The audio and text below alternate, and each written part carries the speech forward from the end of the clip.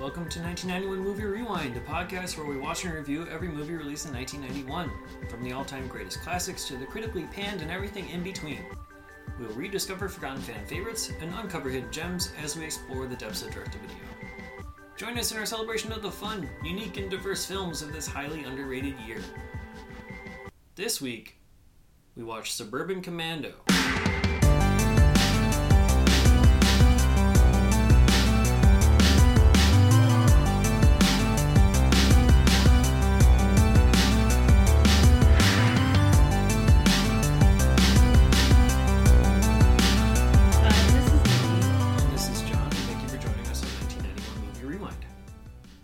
In Suburban Commando, Hulk Hogan plays an intergalactic vigilante hero named Shep Ramsey. Ramsey has just defeated an evil warlord and has some bounty hunters hot on his trail. In order to lay low and recharge his damaged spaceship, he finds himself on Earth and does the best he can to fit in with these weird humans. Screenplay by Frank A. Capello, directed by Burt Kennedy, and released on October 4th, 1991.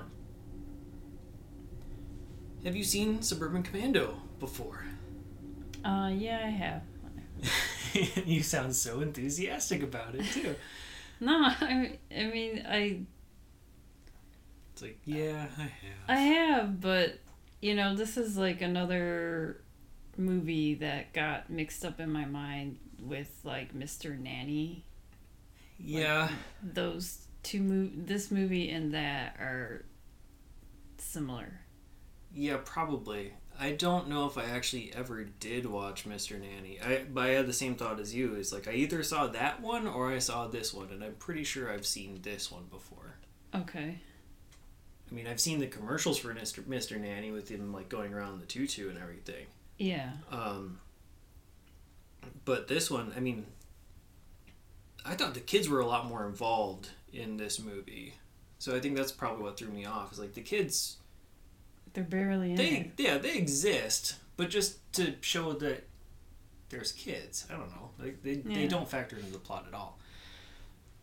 So yeah, I'm going to say that I saw this one back when it first reached video. Which is kind of weird because we were not a wrestling family at all. I think you had more of a wrestling... I mean, not until later. My brother got into wrestling, and then I sort of did, but that was like in the later 90s, early 2000s, so I was not... It was after this era. Yeah. Okay. Yeah, my cousin was into wrestling, but he didn't live in the same state as us, so, but I mean, like, when we went to his house or whatever, we would play with, like, the action figures and stuff, so I was aware of the wrestlers. I was aware of, like, Andre the Giant and Junkyard Dog and those types of people. Yeah, I mean, I know these people, and I know that The Undertaker is in this. Yes, but before he became The Undertaker, which is interesting. So yeah, one of the bounty hunters, we might as well just get in that real quickly here. So Hulk Hogan is the main wrestler. There's two other wrestlers that appear, one visibly on camera, the other one not. But we have, The Undertaker, Mark Calloway. He was cast in this and then became The Undertaker shortly after. Which is weird, but I mean, I guess Vince McMahon had some sort of role in the casting process or something. Oh, so like, okay. He knew he was going to be like a WWF stable member. Mark Calloway was with WCW prior to this. He debuted with the WWF in 1990. This released in 1991, late 1991. And so by the time this movie released, he had shown up as Undertaker on television and events and whatnot. And it's possible he even had a WWF title by this time, because I was looking and The Undertaker won his first WWF World title in 1991 by beating Hulk Hogan in the Survivor Series. So I didn't look to see when the Survivor Series aired compared to this movie. But, yeah, long story short, when he was filmed in this, he was not yet Undertaker. But he was basically right around this time. The other wrestler that appears in this movie to some degree is Ed Leslie, who's also known as Brutus the Barber Beefcake. He is a stuntman, so he's not seen, or he's not supposed to be seen facially, but he's rolling around or jumping or something in there. So there are two other wrestlers in there besides Hulk Hogan. Anyway, little tangent, brief pause on the credits before we get into the meat of the story, I guess. This starts very, very slowly. Like, it starts with an action sequence, but it's a very slow action sequence. Like, you have Hulk Hogan who's walking, meandering through the halls, randomly shooting bad guys here and there.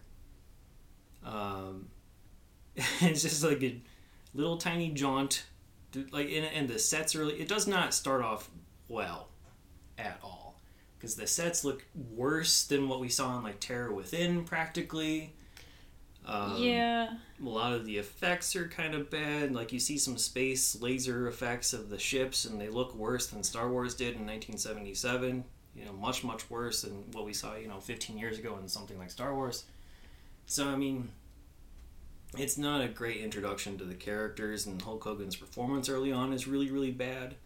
And all you really hear is these one-liners, like he's on an elevator, he's like going up or going down, just stuff like that.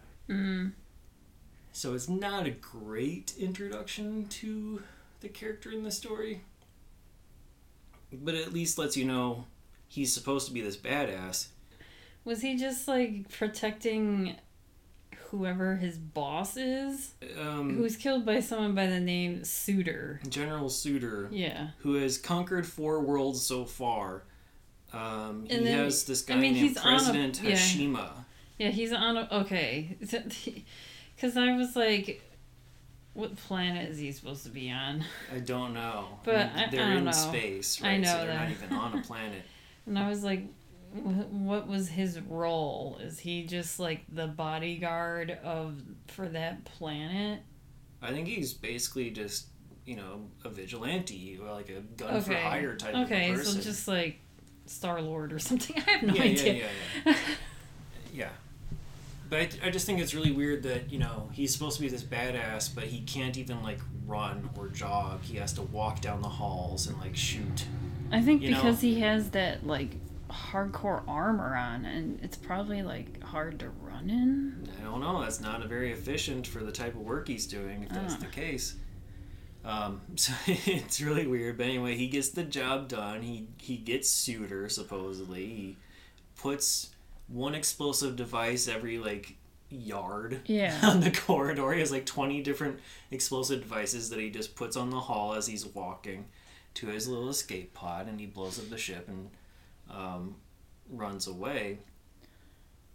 But his ship gets damaged to some degree because he's told in the next scene that he needs to recharge for 6 weeks. Well, like his supervisor is like, his supervisor is like, you seem stressed out. You should take a vacation. Right, and also because he failed to save the president of whatever planet that they're on. Yeah, I don't know. They don't get into that. I know. They don't get into a lot of stuff. I mean, that was just like a 10 to 15 minute scene. Yeah.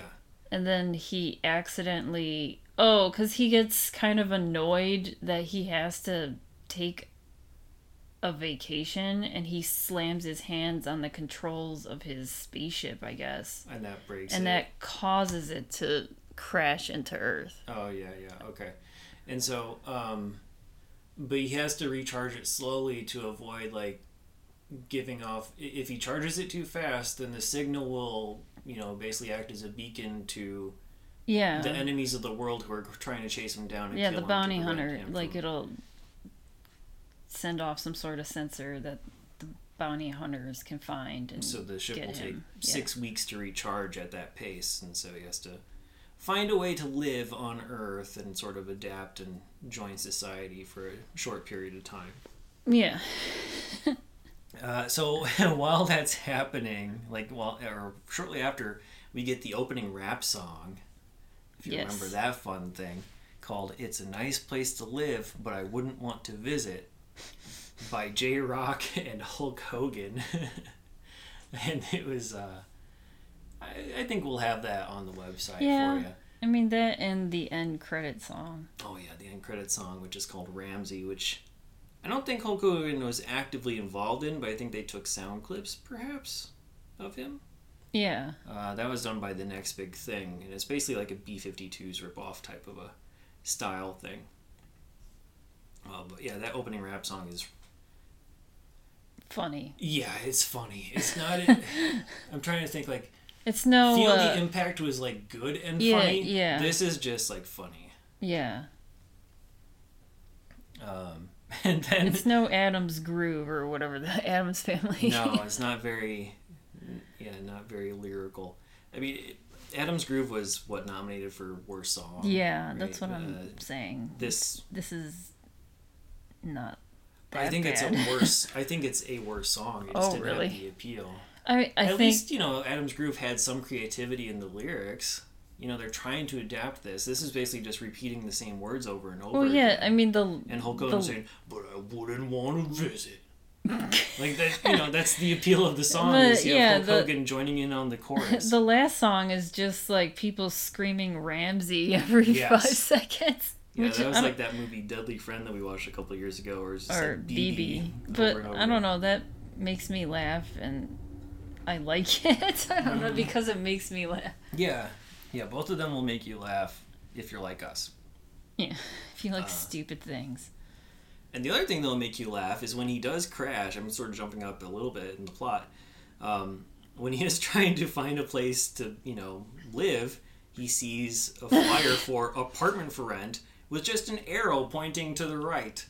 No price, no contact details, no, here's how many bedrooms or whatever, no address, it's just apartment for rent, arrow. Yeah. And he finds the place, no problem. I mean, does she put apartment for rent at like a little sign in the front of their house to be like, here's the apartment for rent? Yeah, I don't know.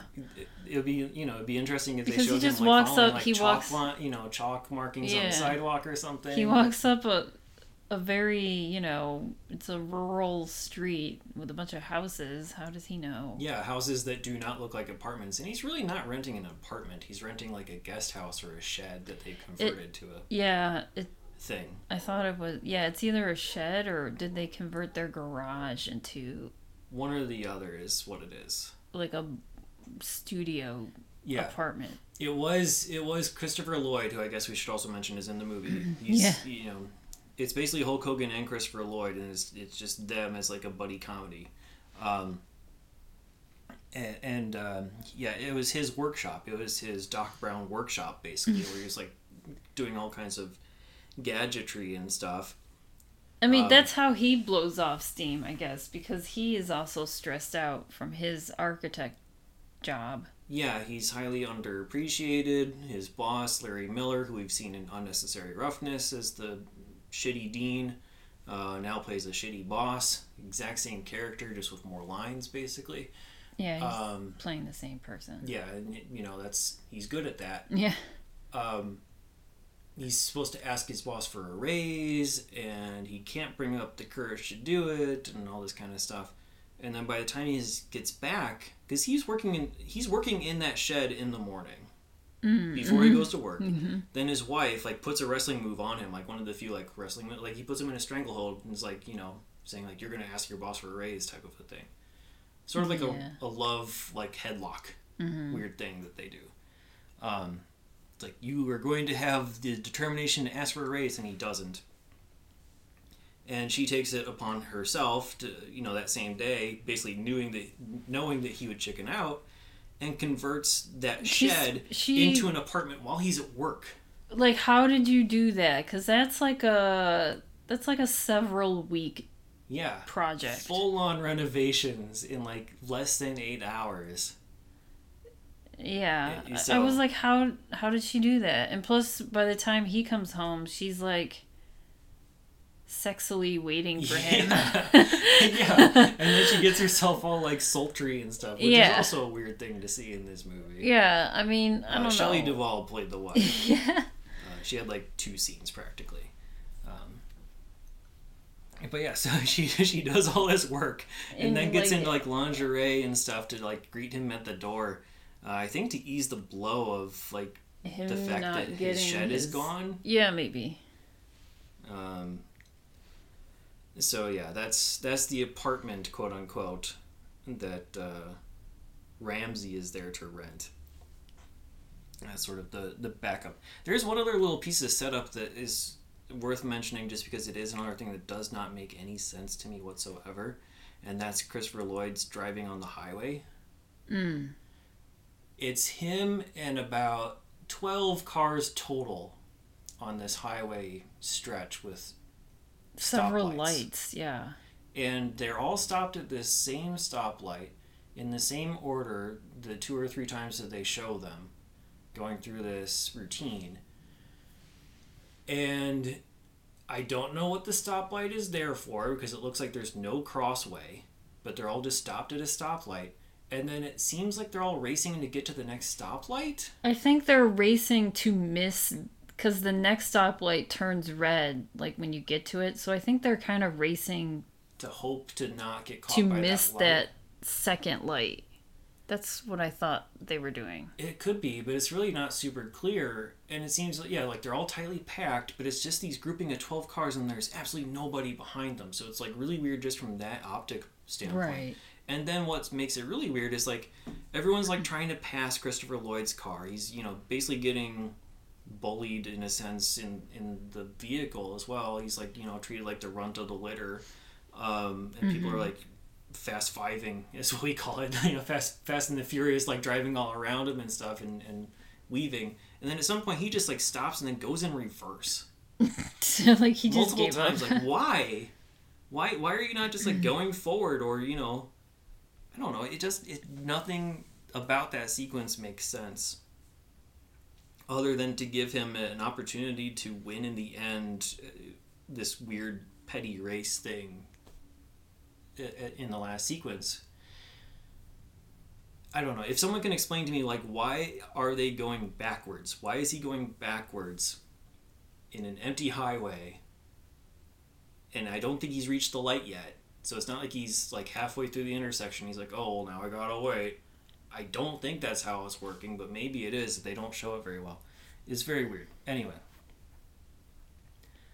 Hulk Hogan's there. Yeah. How does he have money to rent this apartment? I don't know. Yeah, they don't explain that part at all. He obviously doesn't have credentials of any kind. He doesn't have, a driver's license or references. Yeah, he's there, and, he's there he has in, like, his warrior suit. Right, and to start, and then Christopher Lloyd is like, who the hell is this guy? A dude. Yeah. And they have dinner with him, and he kind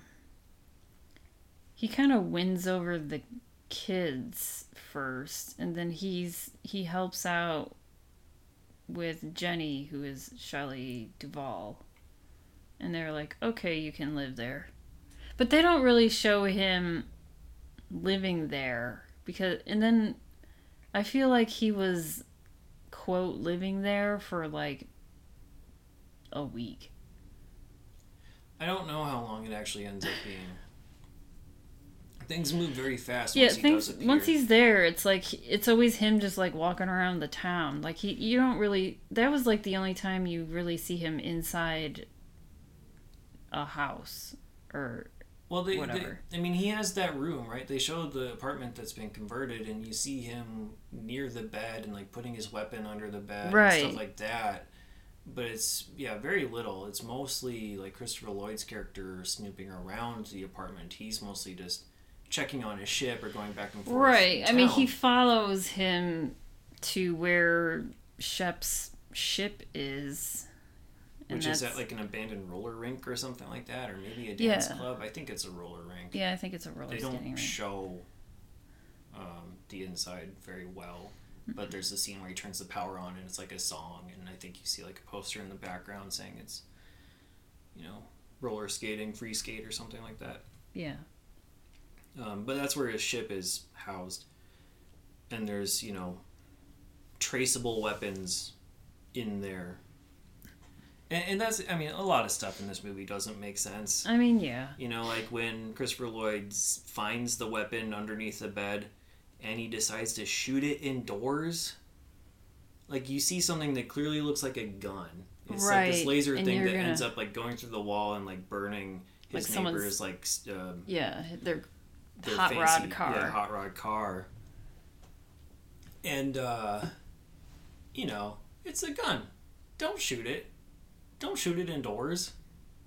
I don't know. It's just weird. Like it's meant to be funny because it's destroying that guy's property, and he doesn't get along with the neighbor with the stock car. And you know, there's several examples of Christopher Lloyd's character getting taken advantage of. The one is that his driveway gets blocked by this guy who's fixing up his dragsters. And then we talked about the highway scene and stuff like that and the boss. And so obviously Hulk is going to help him out with, or Shep Ramsey is going to help him out with like all of that stuff at some point. There's like a hot rod car that goes barreling through the neighborhood every day, I guess, at the same time. He's fixing like 4 to 5 cars in his driveway and on the streets. Yeah, and he just blocks the driveway. Just mostly as like a joke, I think. Yeah, I think he just wants to piss off Christopher, or Charlie, I should say. Oh yeah, Charlie. Like Christopher Lloyd. Whatever. Yeah. But so every time Charlie comes home from work, he just sees the neighbor with all of his friends, I guess, fixing these cars, and all the cars are like in the way of his house and his driveway, and he's like, he'll honk at them, and they're like, whatever, just park over there. But he does. Like, he doesn't, like... Yeah, he doesn't want the confrontation. Yeah, I know. Yeah. Especially with someone who's your neighbor you have to see every single day. Right. It's complications, those types of things. Shep just, he starts helping people around. It's like you're seeing him walking around the neighborhood, and he's helping people out. Yeah, sometimes like at their request, sometimes not. Yeah. Right. So I mean, like at one point, the reason he has normal clothes instead of his warrior suit is that he sees a dog in a hot car with the windows rolled up, and this guy's like eating dinner or eating lunch. This bulky dude is eating lunch while the dog's like watching and barking and whatnot, and in this hot car. Yeah, helps them change places basically. Right, and then you see this dog eating spaghetti. Yeah, sitting at a fancy table. And the owner is like calling for the dog to help him. I mean, I'm like, that's not gonna happen ever. No. So I mean, there's funny stuff like that, and then there's also encounters with like the mime, where he's misinterpreting, human nature, and he's like, "Oh, you must be in this force field. Let me get you out." And he like punches the mime on accident. Right. I mean, that whole thing with the mime makes me laugh. But then I was thinking, like, why is the mime doing his mime stuff like in a back alley? Yeah, in the middle of the night. Because he's always in the middle of the night, like in the back of some restaurant or store. It's some seedy seat. Yeah. Seedy street in Los Angeles somewhere. And I'm like, wouldn't you want to be, like, if you want to get paid or get some tips, why are you there? Right. Doing your miming. Yeah, like, don't be in a back alley in the middle of the night doing miming. You should be somewhere visible. But it makes for a fun sequence. I mean, yeah. And this movie does have quite a lot of fun sequences. It's just, leading up to that, it's a lot of boring build-up and like situational things that are going to play out a certain way, and you're just kind of waiting for them to pay off. And that's what the first quarter to a half of the movie is like, those cars are being blocked in the driveway, and his boss doesn't appreciate him, and this is happening and this is happening, so of course Hulk is going to come through and basically save the day in all these 5-6 different ways. So it's a little annoying getting there because it's so obvious, but once it starts happening and like you get past those sequences and deal with stuff like the mime, that's when it gets more fun. Or like when he goes to the arcade, he just like stumbles into the kid's arcade, and the kid is playing Afterburner, which is not a space game, but he treats it like a space game with dragons and stuff, or Dragos, or I think that's what he says. It's like, you gotta do this thing and this thing, and the kid's like, I already did, and he's like, well, what about this? And he's like, it's too hard, I don't know, and then he just takes over and wins the game. Yeah. The kids are like, yeah, you did it. You won the game. He's like, what game? Yeah. Like, he thought it was a real thing. A real interstellar fight. So there's a lot of silly fun like that, and that's where this movie really starts to shine. Or like when they come across like the skateboarding kids, and he trips and falls over the skateboard, and so he flings it into space because he's frustrated with it. And then I mean the funny thing is when they do show the bounty hunters looking for him, you see the skateboard flying, spinning around in space. Yeah. So it's a nice little callback. Yeah. But there's also like silly stuff that doesn't work quite as well, because there is so Christopher Lloyd finds some of the weapons and stuff, and he saves this one from being attacked or mugged nearby by using Ramsey's suit and weaponry, and the two thugs end up using this like freeze ray gun to start robbing a bank at some point. And so they get into the bank, and like everyone's in there frozen, all the customers and the guards, which is, a good gag and whatnot. But then like the music kind of ruins it because it goes over the top and starts playing like Jingle Bells and things like that in the bank sets. Little obnoxious. Because it's wintry in there. Yeah, because everyone's frozen. I know. It's like Christmas time inside the bank. One of my favorite things is like a lady holding a dog, and you can tell that it's just like a stuffed animal, obviously, because they have to like hold completely still. And I know. Naturally, so she just has two very obviously frosted stuffed dogs in her hands. So that's like a sequence where Ramsey becomes the hero again, but that's when the bounty hunters finally show up, because this weapon has been basically created a beacon to help the bounty hunters. One of which is Undertaker guy.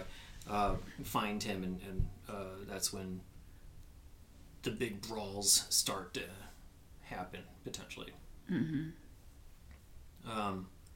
Meanwhile, there's like this subplot with, again, the job and the boss, Larry Miller, who's trying to court these Japanese businessmen. Once again, in 1991, here we are with Japanese businessmen. This is like maybe the third movie that I can think of that we've seen where it's like someone trying to court Japanese businessmen for something. Yes, and somewhat making fun of their culture in the process. Yes. I don't think it was too terrible. I think in this one it was more showing the ignorance of the American, which was fine. Them saying something in Japanese and then the interpreter having...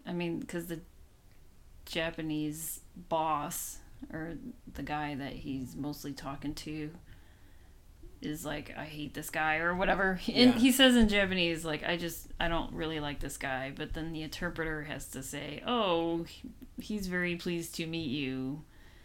And then the Japanese guy says in Japanese, like, you coward. Why didn't you just say... Just tell him the truth. Just tell him what I really said. Yeah. So, it's really interesting to see the themes and the threads and stuff that may not happen in current movies that were happening in 1991, like the trope of the Japanese businessman. And so Charlie, Christopher Lloyd's character, is supposed to be providing the boss with some sort of blueprints for this building that they're gonna do. And he's like trying to hold them over or whatever. There's like this big party, and they both, Shep and Charlie, sort of crash it, and because then the goons come and crash it too, and so there's like a big old struggle in the building and whatnot. Because I guess his ship requires like some rare crystals, and the closest samples to that are found in Larry Miller's character's office. Yeah, so the boss has a bunch of awards that are made out of simian crystal, which I didn't look up to see if that's a real thing. Like all of his awards he's won for like architecture, like Art Vandelay, whatever architecture stuff. I have no idea. But yeah, at some point he's like, well, if you know how I can find X number of pounds of simian crystals, and he's like, I do actually, and so they go, and it becomes a big weird thing. But it's a decent fight sequence, I guess. or decent enough. It's no Die Hard in terms of office building fights. Yeah, it was like a very... But it's better than the original fight scenes from the beginning of the movie. Fewer laser shots, but, you know, still decent. Simeon crystals do exist. Okay. Well, that's what the awards are made out of, and that's what is meant to power his ship to a point where he can get out of there. And then we get to... Okay, the other thing we didn't really mention is that the bounty hunters don't talk at all. And then, except for one line, and I forget what he says, but his voice is like a little kid. Like, like very, very Helium-like. Yeah. So that was a nice little twist. I mean, they throw these weird little twists at you every once in a while that catch you off guard in such a way. It's like, oh, that's charming. That's a fun little joke or gag. But yeah, they get the crystals or whatever, and they go back to the roller rink, and turns out the General Suitor is not dead after all.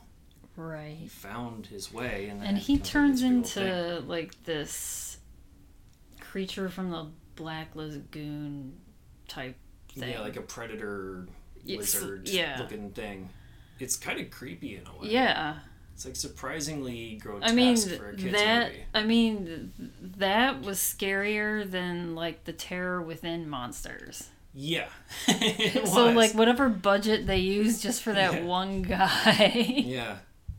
And then they use the same technique as Terror Within in that he gets electrocuted. Yeah. Or Double Impact if we want to go back to Double Impact. You know, the same type of thing. And there's a nut grab in this, sort of like, you know, the nut punch and Double Impact. Yeah. So. But yeah, surprisingly, with all the wrestlers and even, you know, having Mark Calloway in there as well, there aren't a whole, and with Hulk Hogan being the lead and known for wrestling, there aren't a whole lot of wrestling moves that are done throughout this movie. It's not about that. It's just, or even, there aren't a whole lot of wrestling references either. At one point he says, what is this, a tag team? When there's two bounty hunters that like are, one of them falls down the elevator and then the other one comes up from the elevator in like, you know, it's a quick succession just by happenstance, and he's like, what is this, a tag team? But yeah, it's not, the references are not overt and they're not constantly beating you over the head, which is much appreciated, really. But I do wish the action was a little bit more, I don't know, special more effecty. actiony. Yeah, I don't know. There's actiony.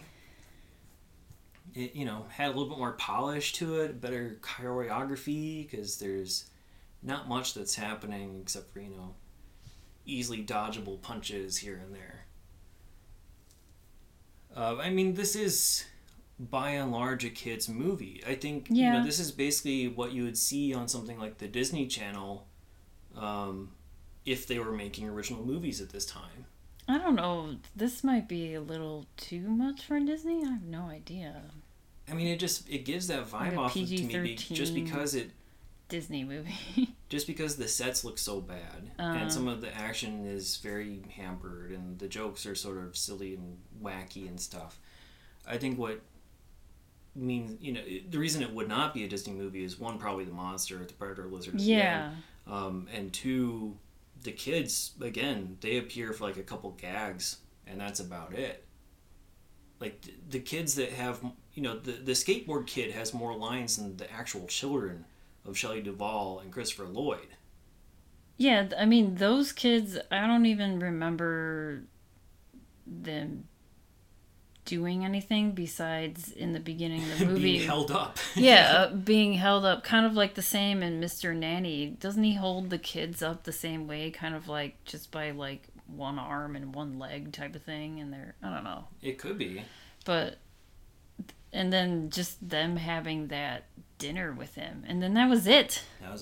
You don't see the kids after that dinner scene. So that very first scene where they meet him, you don't you see them at the end, they're saying goodbye. Oh, okay. But I mean, but you don't see him interact with them after that dinner, I guess. Yeah, it's not like, I don't know, like let's him, say like What About Bob? Yeah, where kids he's are like central to interacting with the kids main are not character. befriending him, or he's not, befriending them or whatever. He's more like friendly to like the neighborhood kids, like the skateboard kids, or like that girl who lost her cat in the tree. Right. Like he's interacting with neighborhood kids more than the kids that's like in the house that he's like living with, I guess. Yeah, and that's kind of weird. You think that, maybe he would be helping with any sort of bullying that the kids are going through, or if there's like a boyfriend who's being mean to the girl or something. Like he's helping more with that family since he's staying with that family.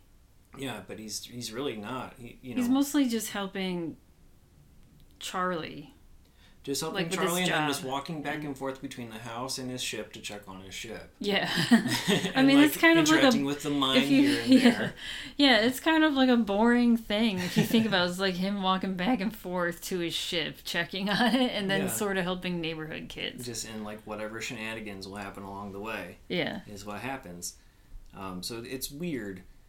But I don't know, it does sort of give off like an early Disney movie vibe to me, just because of that type of a thing, and also the what looks like a low budget, but you said like the budget was like $11 million is what you looked up, which is insane to me. It did not make that much back. It was a flop. Made about 7-ish in the box office all told.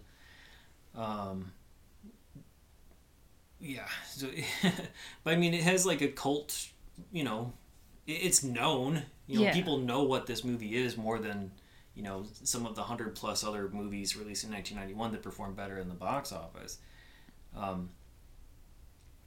So, anyway, everything works out in the end, and somehow he has a new ship because his ship gets destroyed in the fight with Suitor. Does he need more crystals to make them? Well, yeah, that's the unfortunate part, I guess. Is like the crystals ended up being worthless because his ship got destroyed. Yeah, I was like, how building blew up. And then all of a sudden he has a new ship, so they sort of gloss over and they don't show him contacting anybody to like get his transport back home. Right. But now he has it on the roof of this random building, which I don't know if that's supposed to be the architect building that he worked at or what. Idea. But and then he leaves with the secretary. Yep. Who we didn't talk about at all. Who's, I mean, a decent character. She's like, sort of like a tough, commandeering, overly protective of the boss, weirdly. Sort of thing. But she's also kind of like encouraging Charlie. Yeah.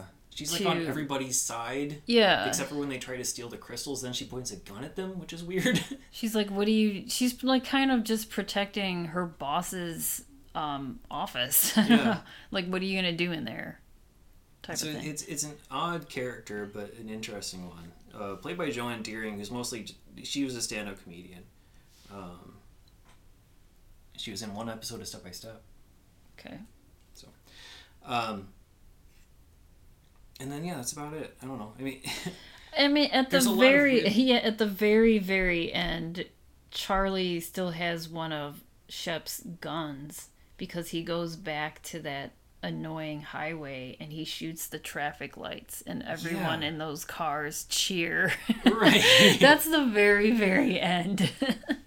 And like he's able to, and his car is all beat up from all of the action throughout the movie. And, right. I mean, it's missing a door. And he's still driving around and replaces it. And like at one point he has to give it to a valet, and the valet does not care at all. Yeah, he's just like, oh, okay.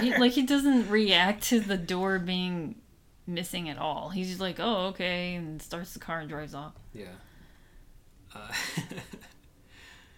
There's just like a lot of weird little things that sort of add up to making it a much more fun movie than it probably has a right to be. Yeah. I don't know. But there's a lot of stuff that just does not make sense, and it's not in necessarily a fun way. Like the car stuff and the highway stuff, it just doesn't make sense. But then you have, his other neighbor on the other side. You have the hot rod builders, and then on the other side you have this World War II colonel, right, who's on an abandoned Jeep with no wheels on the front lawn drinking and like giving him sass. Like giving him shit like every day. Who's played? I don't know if that's just a reason to get Jack Elam on the movie, because Jack Elam plays Colonel Dusty McHowell, and there's like two scenes with him basically. Pretty much. But he's a well-known. I mean, it's just showing Western like, I don't know if it's just like a jab to like suburban living where you have like really eccentric neighbors. Yeah, I think that's part of it. Living on top of you. And if you look at it from Hulk Hogan's perspective, it's like this world is just full of crazy people. This is like the weirdest assortment of characters. Yeah. That's what Earth is. And he's getting, he's getting the assortment. He's getting like the variety chocolate box here. Yeah. I think that might be part of what they're going for. And it works sometimes and it works not so well other times. But I think it works more than it doesn't at the end of the day. I was surprised at how much I liked this. I mean, I was laughing. Yeah. And I was not bored. Yeah, I mean, like the mime stuff happened multiple times and it was still like making me laugh each time. The talking car alarm thing, pleading for its life was cool. The arcade scene was good. It's surprising that this worked the way it did. I don't know if we have much else to say here on the plot, but that's the long and short of Suburban Commando, is that it's really stupid, goofy fun. Yeah. So why don't we go ahead and we can talk really quickly about some of the cast and cameos that we haven't mentioned yet. I think it's probably not worth mentioning Christopher Lloyd too much. We already know who he is. I would hope most people know who he is. And we're going to see him again in The Addams Family. But at this point, he's won a couple Emmys for Taxi and Road to Avonlea.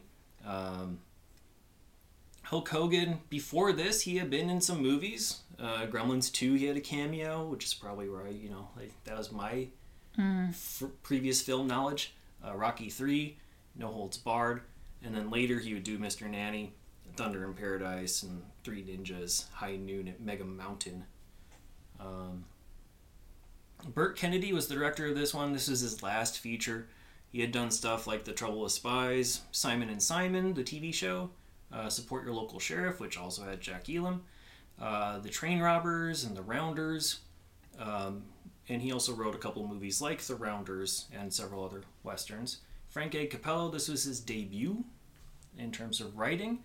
He went on to do things like No Way Back and also Constantine, that Keanu Reeves DC comic adaptation movie from like 2005. Shelley Duvall was barely in this movie, really. I mean, she had a couple scenes here and there, but she didn't have much purpose. I don't know, other than to be the person who rents out the apartment. Yeah. I guess. There was no major conflict that Hulk had to resolve for her. Right. So, she was very self-sufficient. She's an Emmy nominee for her Tall Tale and Legends children's series, as well as Shelley Duvall's bedtime stories. She's probably most known for The Shining, which she actually got a Razzie nomination for. I was surprised to see that. And also she works with Robert Altman. After being like mentally and like almost physically abused. Yeah. For doing it. Yeah, that's her reward for going through that torment on set by Stanley Kubrick, is to have a Razzie nomination. When I don't think her performance was bad at all in that movie. But she had a BAFTA nomination and a Cannes Award win for her role in Three Women. She's been in other Altman movies like Brewster McCloud, McCabe and Mrs. Miller, Nashville, and Popeye, of course, as well. People forget that's an Altman movie, but it is. William Ball, who played General Suter, which is a weird choice for a bad guy, because he's an older guy. It's like, we haven't gotten to Bill and Ted's Bogus Journey yet, but it's the same type of vibe that I get from the bad guy in Bogus Journey, where it's like an older dude with like an overcoat, and that equals villain. But that's what we get from William Ball. He died in July of 1991, so this is basically his last movie role. I think there was one that released after this. He was mostly known as a Broadway director. He's nominated for Tonys for that. He founded the American Conservatory Theater in San Francisco. And this is only one of 4 acting credits on IMDb for him. Wow. The first since 1973. So why he came back to act in this why specifically? Do this? I mean, maybe he was really good friends with Burt Kennedy or something like that, the director. That's the only thing I can think of. It's a very weird choice. I already talked about Jack Elam. Look him up if you don't know who he is. He's very, very famous face, really. Like his bulging eyes and his left one doesn't move, and so he gets, you know, sort of like a Peter Lorre type of a vibe. He plays a lot of villains and crazy characters and westerns and stuff like that. And then otherwise, I mean, I think the biggest person to mention that we haven't so far is that little girl with her cat stuck in the tree that Hulk Hogan tries to save here and there. Was played by Elizabeth Moss in one of her early roles. Not her first, I don't think, but one of her early ones. She's an Emmy nominee and winner for The Handmaid's Tale. Nominated for Mad Men and Top of the Lake. She was also in the movie Us. She's been in The West Wing. And probably the most recent notable one is the Invisible Man movie. I also will briefly mention that skateboard kid, Malachi Pearson is his name. He was the voice of Casper in 1995 through 1998. So, like, you know, the Christina Ricci Casper movie and all the subsequent, like, animated stuff that happened with that character. So Devon Sawa didn't do his own Casper voice? This says that he was Casper. Okay. Yeah. Why wouldn't he do his own Casper voice? I don't know. Right. Feel free to correct me if I'm wrong. No, if you do have a correction, we'll say it on the website and we'll say it probably next episode and everything. I'm just, like, wondering why. Because, like, maybe his Malachi's voice was, like, more childlike. It could be. I haven't seen that movie since I was, like, a teen. So I really don't know. Yeah, I mean, I do have some information on the two kids who were, you know, like the two kids of Shelley Duvall and Christopher Lloyd. But they didn't have a whole lot of roles. Like Laura Mooney, who played Teresa, was Kelly's sister on an episode of Saved by the Bell, where she had a big crush on Zach. She was also in the Potato Head Kids. Michael Faustino played Mark. He was... is he related to David? He is the brother of David Faustino. He's been on a couple episodes of Married with Children, and he was also in Blank Check as the brother of the guy who, you know, the little kid who got the blank check. Okay. So... Again, no major roles from either of them. So that's what we got for cast and crew. I will say that there were no awards to speak of with this. Can't say that's too surprising, though. Not even an MTV Movie Award for Hulk Hogan, who... No, he's not in any, like, montages or anything like that. Not like how they had... the like pig Best from Pig or something. Best Animals, like the dog eating the spaghetti or whatever it was. No, nothing like that, unfortunately. I mean, I don't know if you want to talk about... We watched this on DVD. Oh, yeah, we did. So, yeah, normally we try to do coming attractions if there's any sort of trailers and whatnot. There were not. But there was a game. There was the trailer for the movie, but no other movies to speak of that we, you know, no coming attractions. But there was a game on the DVD called... Like Pick the Flick or something like that? I think it's called Pick the Flick.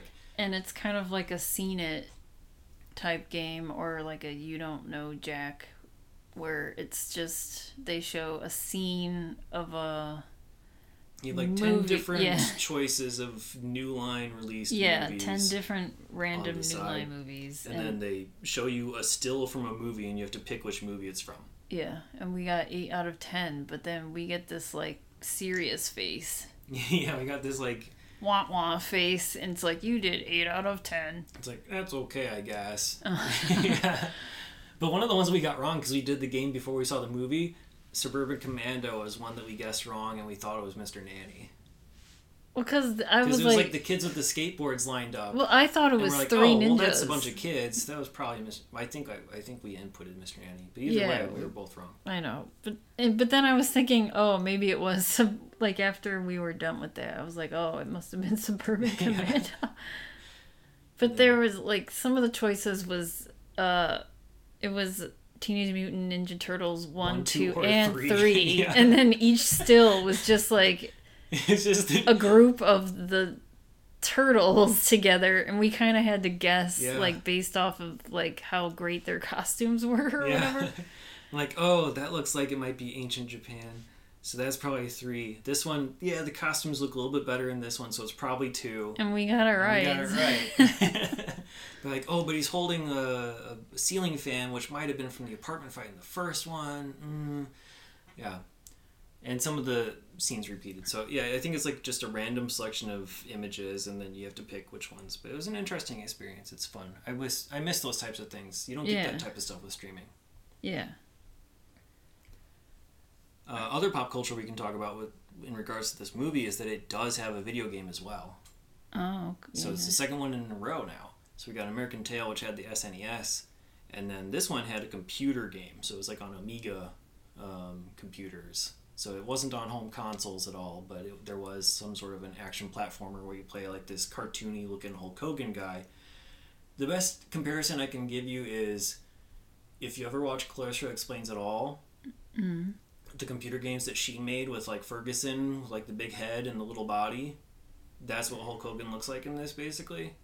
We'll have a video of it up on the website.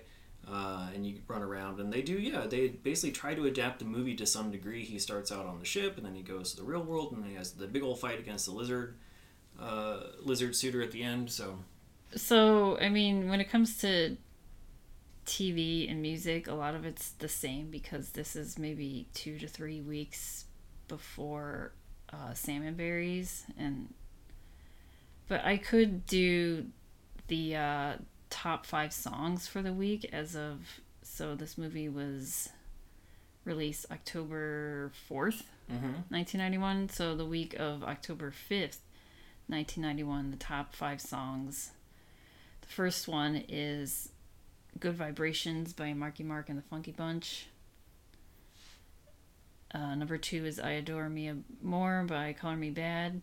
Number 3 is Emotions by Mariah Carey. Number 4 is Do Anything, Natural Selection. And then number 5 is Love of a Lifetime, Firehouse, which a lot of these are repeats. Yeah, I don't remember if we talked about Firehouse, though, so that's probably a new one. New one to be mentioned.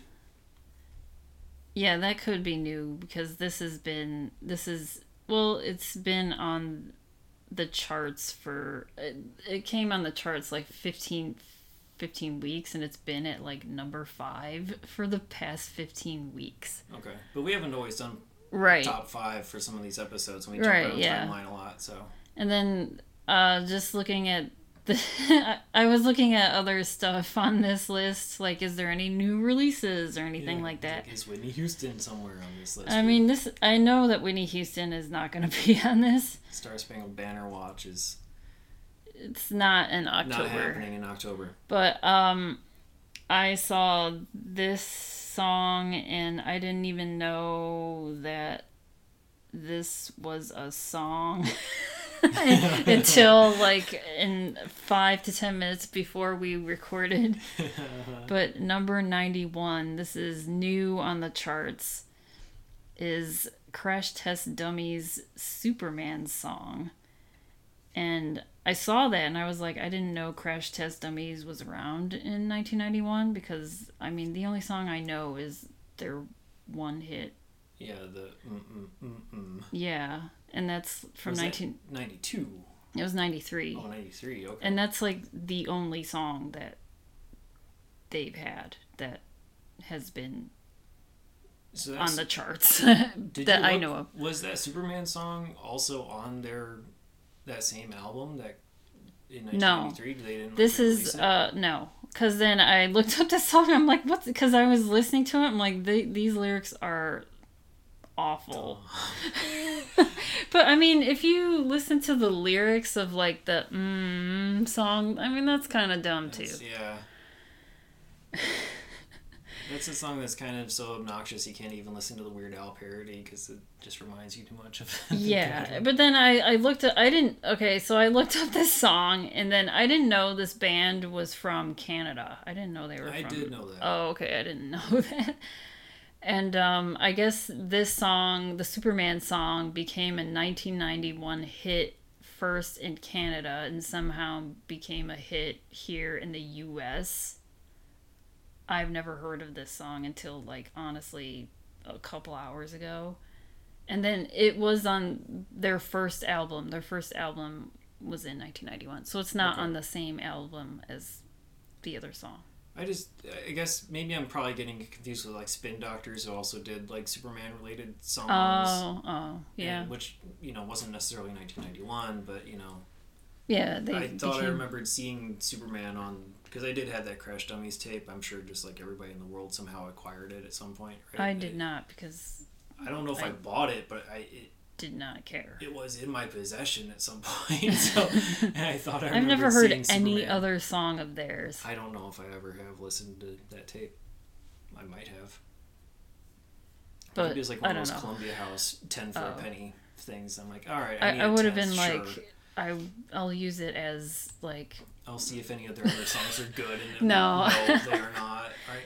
Yeah, I would listen just out of like curiosity, but then that would just be thrown in the trash or something. Like, okay, 10 seconds. Or you just like resell it at Disc Replay and you get your penny back. I don't know.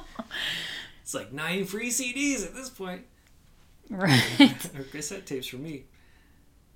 So yeah, that was the music wise, and we'll then, have that on the website too. Yeah.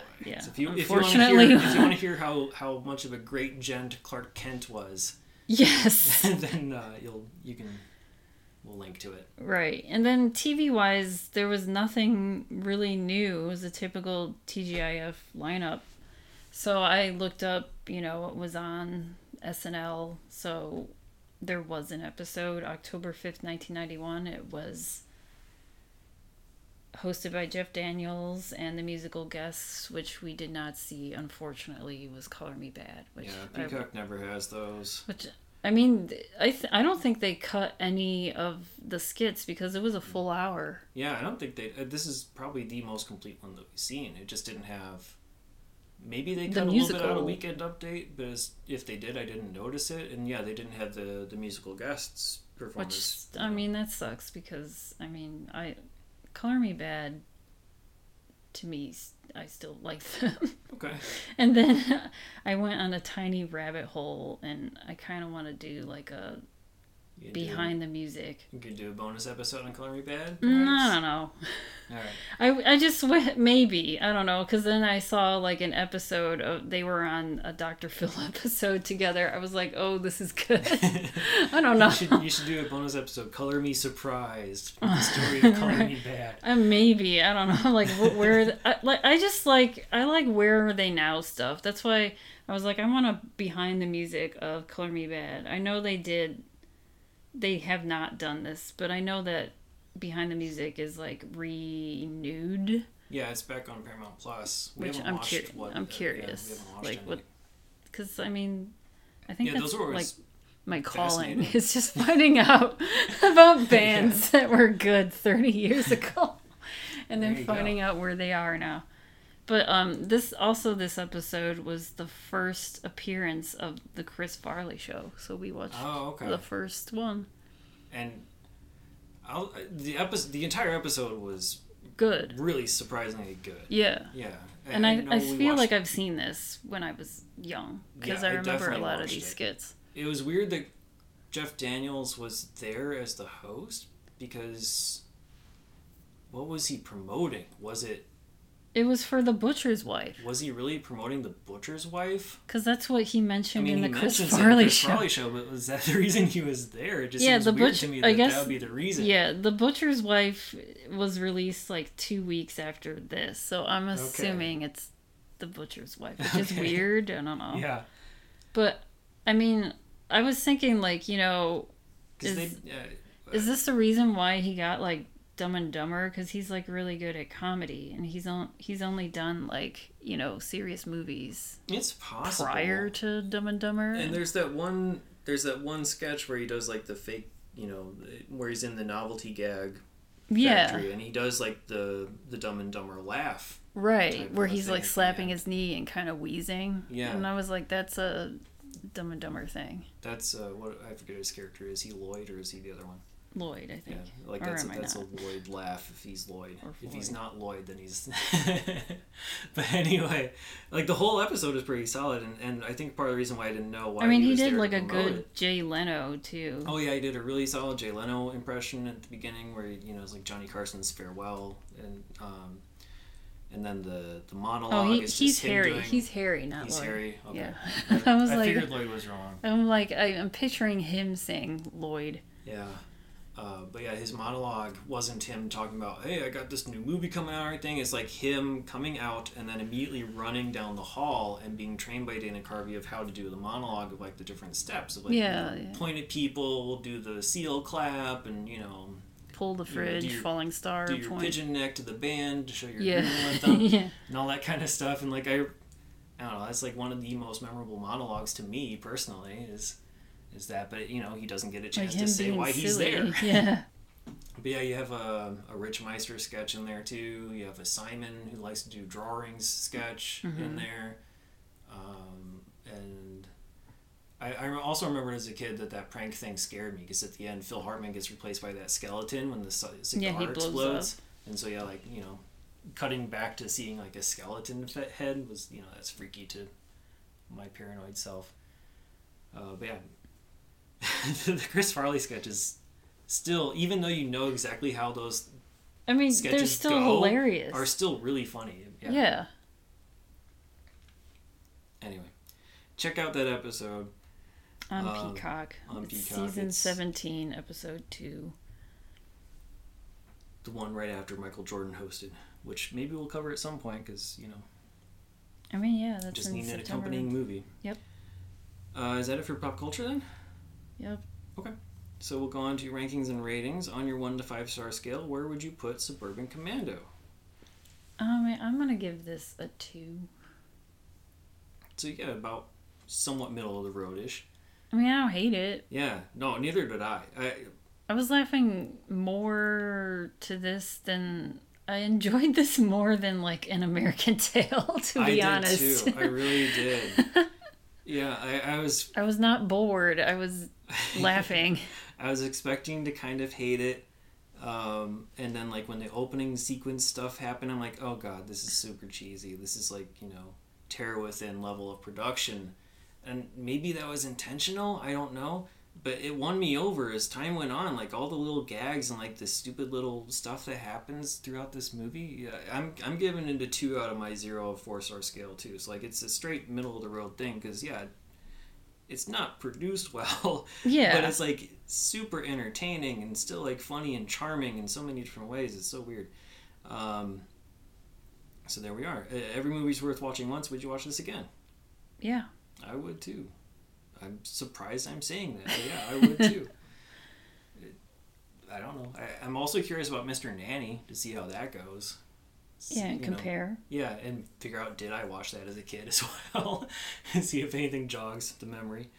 But if you out there want to watch Suburban Commando as of this recording in November 2021, it's available as a digital rental, VHS, or DVD with that fun game. As always, check your local listings. As for us, you can listen to us on all your major podcasting platforms. Please remember to rate, review, subscribe, and tell your friends. It really does help us out a lot. You can email us on 1991movierewind@gmail.com. Of course, you can follow us on Twitter, Instagram, Facebook, and Letterboxd. Just search 1991 Movie Rewind or go to 1991movierewind.com for the full list of movies along with show notes and more. Next week, we're closing out our family month, and we're going to watch All I Want for Christmas. It's available as a digital rental on VHS or DVD. We'll see you then. Thanks.